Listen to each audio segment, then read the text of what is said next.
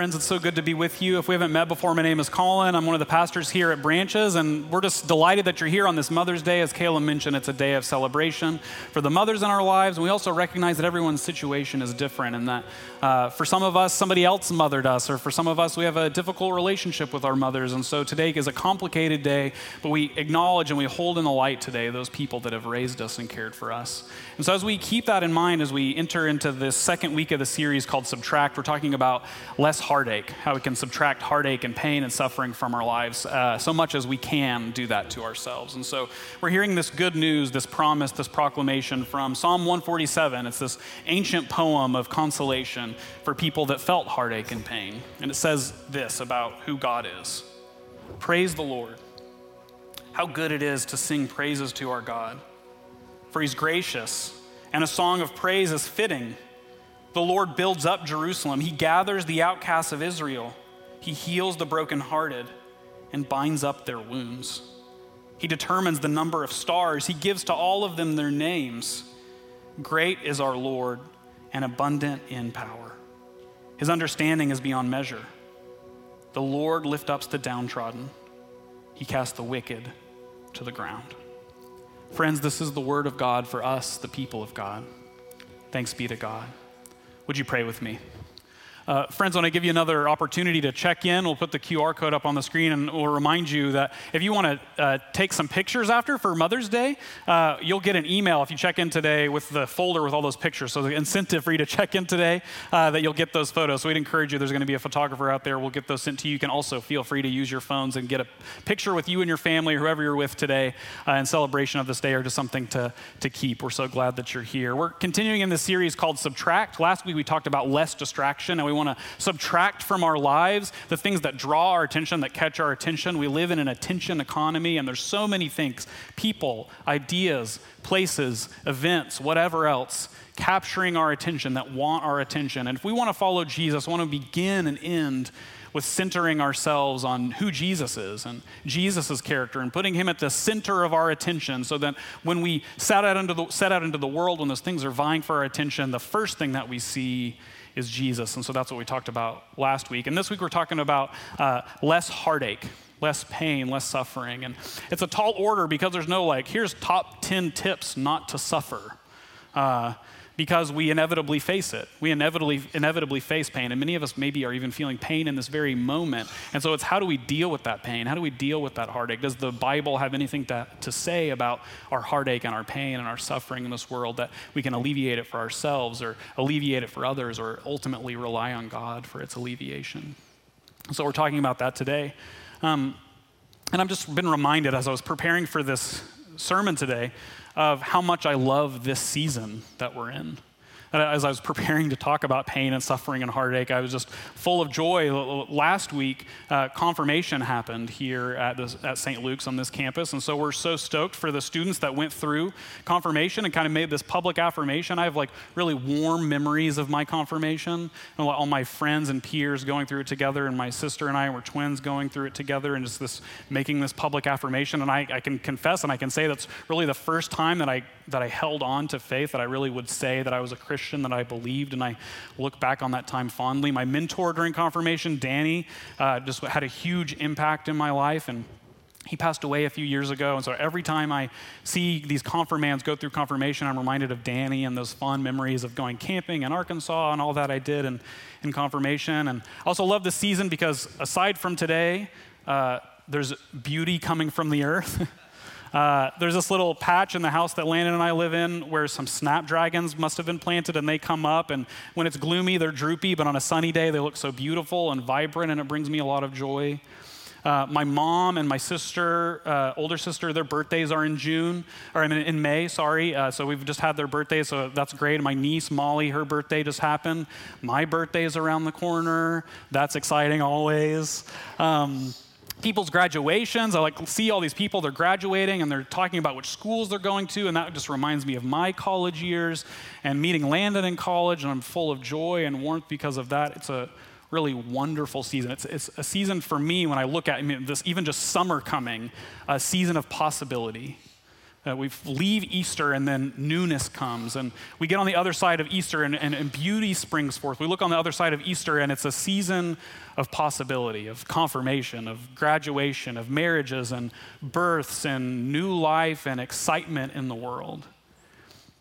When I was in seminary, I was graduating around this time a handful of years ago.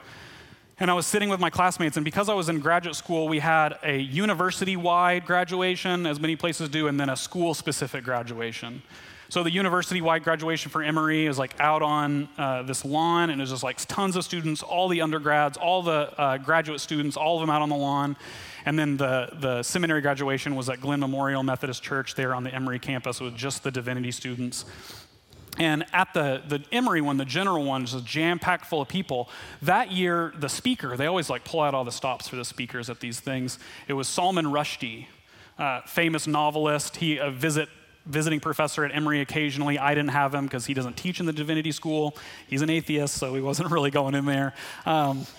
And he teaches literature and fiction, wonderful writer, and he's giving this really great speech and he's kind of telling his own personal life story and sharing, and we're all just grinning, like all these people like, okay, then, I knew I was moving to Arkansas, I had this appointment set up, I was excited, and he's talking about all these possibilities before you. He's like really capturing the moment like I described. Yeah, like the new season is before us, we're ready to go.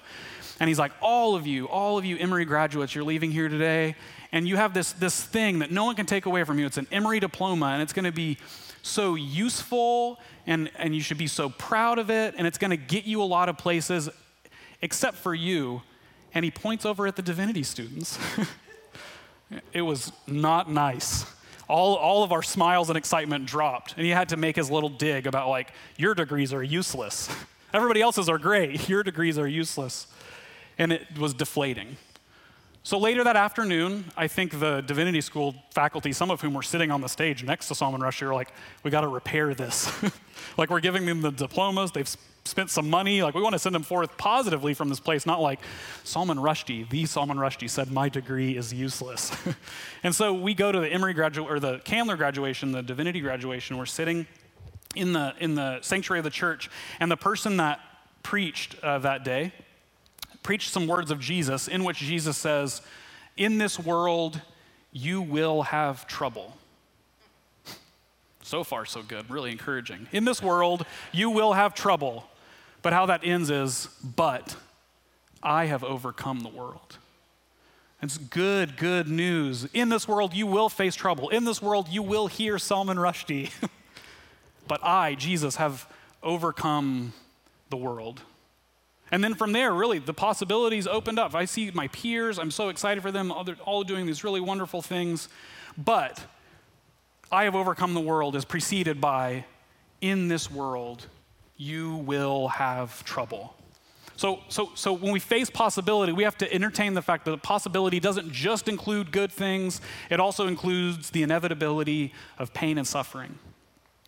It includes the inevitability of heartache, and it includes the inevitability of disappointment of a job or a relationship or something that you're expecting doesn't happen. In this world, you will have trouble, but Jesus says, I have overcome the world. And if we could break down that trouble that we face, I think I'd break it down into three kind of distinct categories. Let's tackle the easiest one first. The first one is like internal, self-imposed heartache. That we choose to endure heartache maybe for the sake of our personal martyrdom, or it makes a good story, or maybe we can't quite let something go. I'm reminded of this story Ron Rolheiser, this Catholic priest, tells. When he was in Vancouver, teaching in Vancouver, Canada, he had a man come up to him after some lecture he gave. It was like 50-year-old man, said, hey, I need to ask you something. I need to tell you something. He told this story about how he was a hockey star in Canada. Like, everybody plays hockey there, so he like really stood out. And he played hockey, he was really, really good, and he actually got drafted to play professional hockey. And so the possibilities cracked open. And he was dating this girl, and he was traveling all over the world with his hockey team, but he didn't start, and then he stopped playing at all, and then he was benched for a long time, and then he kind of bounced around in the minor leagues for a while, and then he got dumped, and then he left hockey, and he got some normal job, and he moved back to his small town in Canada where everybody knew him and actually everybody treated him as a hero, but he was broken and hurt. And in that, he fell in love and got married, and he was promoted in his job, and he became very successful, and people still thought he was a hero. And his daughter graduated from high school. He's telling Ron Rolheiser that as he watched his 18-year-old daughter graduate from high school, all he could think about was hockey. He was seeing his daughter's possibility, and he thought about his own disappointment. And he said to Father Rolheiser, like, I know that's so dumb. My wife is beautiful and amazing. My daughter is incredible. And I'm so proud of her. And I feel so stupid that all in that moment, that was her moment, all I could think about was myself. And self-imposed. And he couldn't shake it. And Ron Rolheiser kind of gave him this guidance. And he was telling this group of people, I was listening to the story, that you should live the life you're given, not in a kind of resignation sort of way, but in a way that think of all the gifts and the things that you have. Think of all the gratitude, as we sang about today, that you should lift up to God, that you should live with the spirit of the life that you have, not the life that you've lost.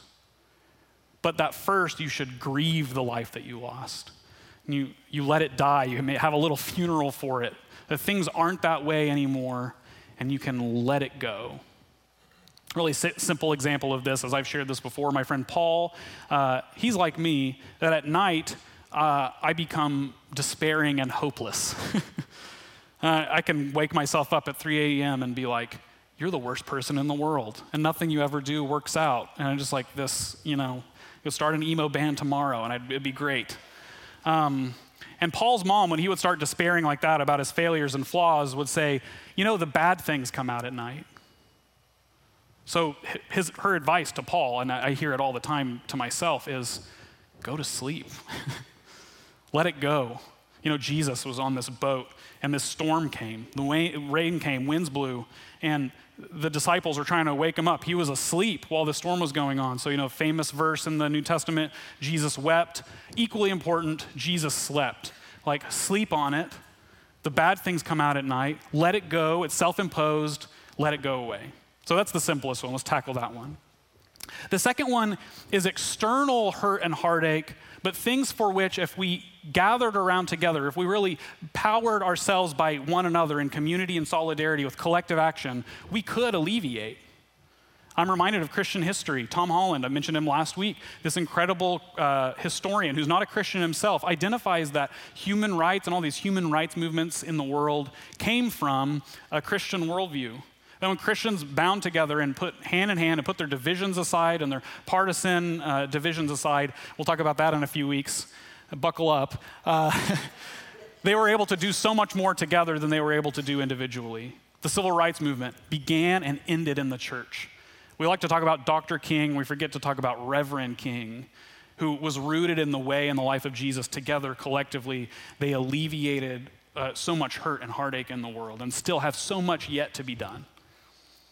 My friend Wallace was once asked by somebody, like, if you could sum up your political persuasion or identity, how would you describe it? And I love it, and I'm going to copy it for the rest of my life. His political persuasion, you could take this on either side of the aisle if this is like pure, capital P, what politics should be. He said, my political persuasion and ideology is, it doesn't have to be this way. That's good. There's this external heartache that, like, we can all recognize, like, these things are happening. They don't have to. They don't always have to be this way. If we gather together, if we put our forces together, we could alleviate so much pain and suffering in the world. And the good news is, you look at the surveys, the church does, but we could do so much more. There's external things that we can do collectively. There's individual pains and heartaches that we can just let go. But I think more than that, when we think about alleviating pain and heartache, there's those things that we just can't let go. This is the third category. Those things that aren't of us, are external, are outside of us, things that we can do nothing about and we can't help but be in pain about them. And to tell someone just grieve it and get over it is unhelpful. To tell someone just to go to sleep and move on is unhelpful. To just tell somebody to be in community, if you just gather together, you won't hurt anymore. Not true, unhelpful. And I think when people talk about like, how is there pain and suffering in the world if there's a loving God, I think most of the time the pain and suffering they're talking about is this third category, that like, no matter how hard I try individually, it still hurts. No matter how much I gather with other people or go to counseling or get in community or sit in a circle or share with my wife or whatever else, it won't go away collectively. External hurt, external pain, external heartache. How do we have less of that? I just want to show my cards here and say, like, I don't have an easy answer because there is no easy answer. And if anybody gives you an easy answer for your pain and heartache, it's not the right answer. It's not a good answer. It's not a helpful answer. And it won't do you any good. Billy Abraham is a professor at SMU, and he just passed away a few years ago, Wesleyan Methodist theologian and historian. Hard, difficult, pointed Irish man. And because of his accent, he could get away with it. And he had a son named Timothy who unexpectedly passed away.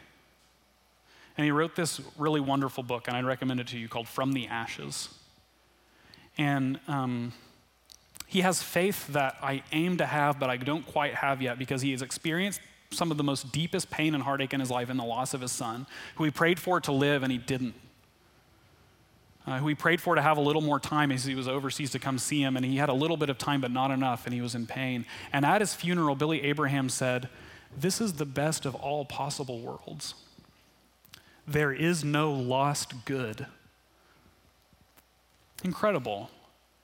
And I, like I said, I'm not quite there yet, but I think what he's getting at, what he's pointing to, the good news that he gives me is this. It's like this Corrie ten Boom illustration she gave in this speech about, if you're on the train and you go through a dark tunnel, you don't throw away the ticket and jump off the train, you trust the conductor. And again, it's not an easy, simple, one day this, one day that sort of thing, get over your sort of pain, but it's a clinging, it's a holding on to. In the Wesleyan tradition, in our family of Christianity, we have this thing called the means of grace. The ways that we experience God's grace with us and for us and in us. And we're doing several on Sunday morning. Singing of songs is a means of grace because we hear the good news that God loves us and cares for us. And we're going to do one together here in a minute, that we experience God's grace in the taste and the sweetness of the bread and the cup, that he's good and he's good for us and cares for us and loves us and sees us. And when we read scripture, when we read the psalm together and it says he binds up the brokenhearted, that's a means of grace. It's a gift to us to know that that's who God is. And even in the midst of all of our heartache and pain and suffering, whatever it might be, the encouragement is not that, okay, if you take communion or you say a little prayer or you read the scripture, or if you sing a song, it's going to go away. But that in it, in the means of grace, in the singing of a song, in the taking of the bread and cup, in the witnessing of a baptism, in a prayer, in the reading of scripture, we hear about the one, we draw close to the one, we cling to the one who alleviates heartache and suffering. Who in this promised vision of the future in Revelation 21 says, there will be no more crying or mourning or pain, for these first things have passed away. Death is not the end. It's not the last thing. Life forever is the last thing. And so we cling, maybe even foolishly, to that promise. But when we take the means of grace, when we come to the table, when we sing together, when we gather in community, when we have holy conversation, we remember that. My friend Adam says this, and he knows heartache and pain. He knows suffering. He knows that suffering isn't alleviated in a moment, but in coming to the means of grace, he encounters this God who in Jesus Christ didn't push away suffering, but took it on. Didn't shame and scorn the suffering of a cross, but bore it in his own body. And Adam said this, he says, hope is always close to the thing that denies it. Hope is always close. Healing is always close to the very thing that denies it. And why? How is that the case? How could that possibly be? How could hope and healing be close to the thing that denies us? Because Jesus is close. It's because in our prayers and in the places where we meet God face to face, he's there, and he's not saying, all right, take a nap, get over it. Okay, just say a little prayer and it'll all be gone. Okay, get together with a group of people, join a small group or a Sunday school class, and your pain and suffering will go away. But he says, do all of those things, pray and sing and be in community together so that in your suffering, in your pain, in your heartache, you're not alone because you're with others, but ultimately you're not alone because I'm with you in it. And I'm not ignoring it, and I see it and I hear it. And the promise is the thing that we hold fast to with hope and longing and maybe even a little bit of foolishness is that one day, this promise in the psalm will be totally complete. That this is the best of all possible worlds. That there is no wasted good. And that in Jesus, in Christ, in the means of grace, we can say he binds up the brokenhearted. Here's the encouragement today. That in that first category of pain and suffering that we may be self-imposing, you have to identify it first. And I encourage you just to give it to Jesus, give it away, give it to the one who binds up the brokenhearted. Second, that category of things that like, okay, we know it doesn't have to be this way, what should I do about it? Follow him, follow Jesus. That he's probably wise and helpful enough that you can look at his example and say, okay, if we follow Jesus' example together, what could we do to alleviate pain and suffering that's needless, that doesn't have to happen, especially in a country like ours? And third, the last one, the hardest one, the one that I'm trying to learn as I was reading and studying and praying this week with my own pain and suffering, is to rely, depend, lean on, ask for, weep to, lean into the one in Jesus who binds up the brokenhearted. No simple answer, no light switch. No pain today, healing in an instant tomorrow. But there is one with whom, in this moment, we can cling to, who loves you and cares for you and longs to alleviate your pain and suffering ultimately, who gives new life, and that on the other side of death, there will be no more. For in this world, you will face trouble, but he has overcome the world. And thanks be to God for that. Let's pray.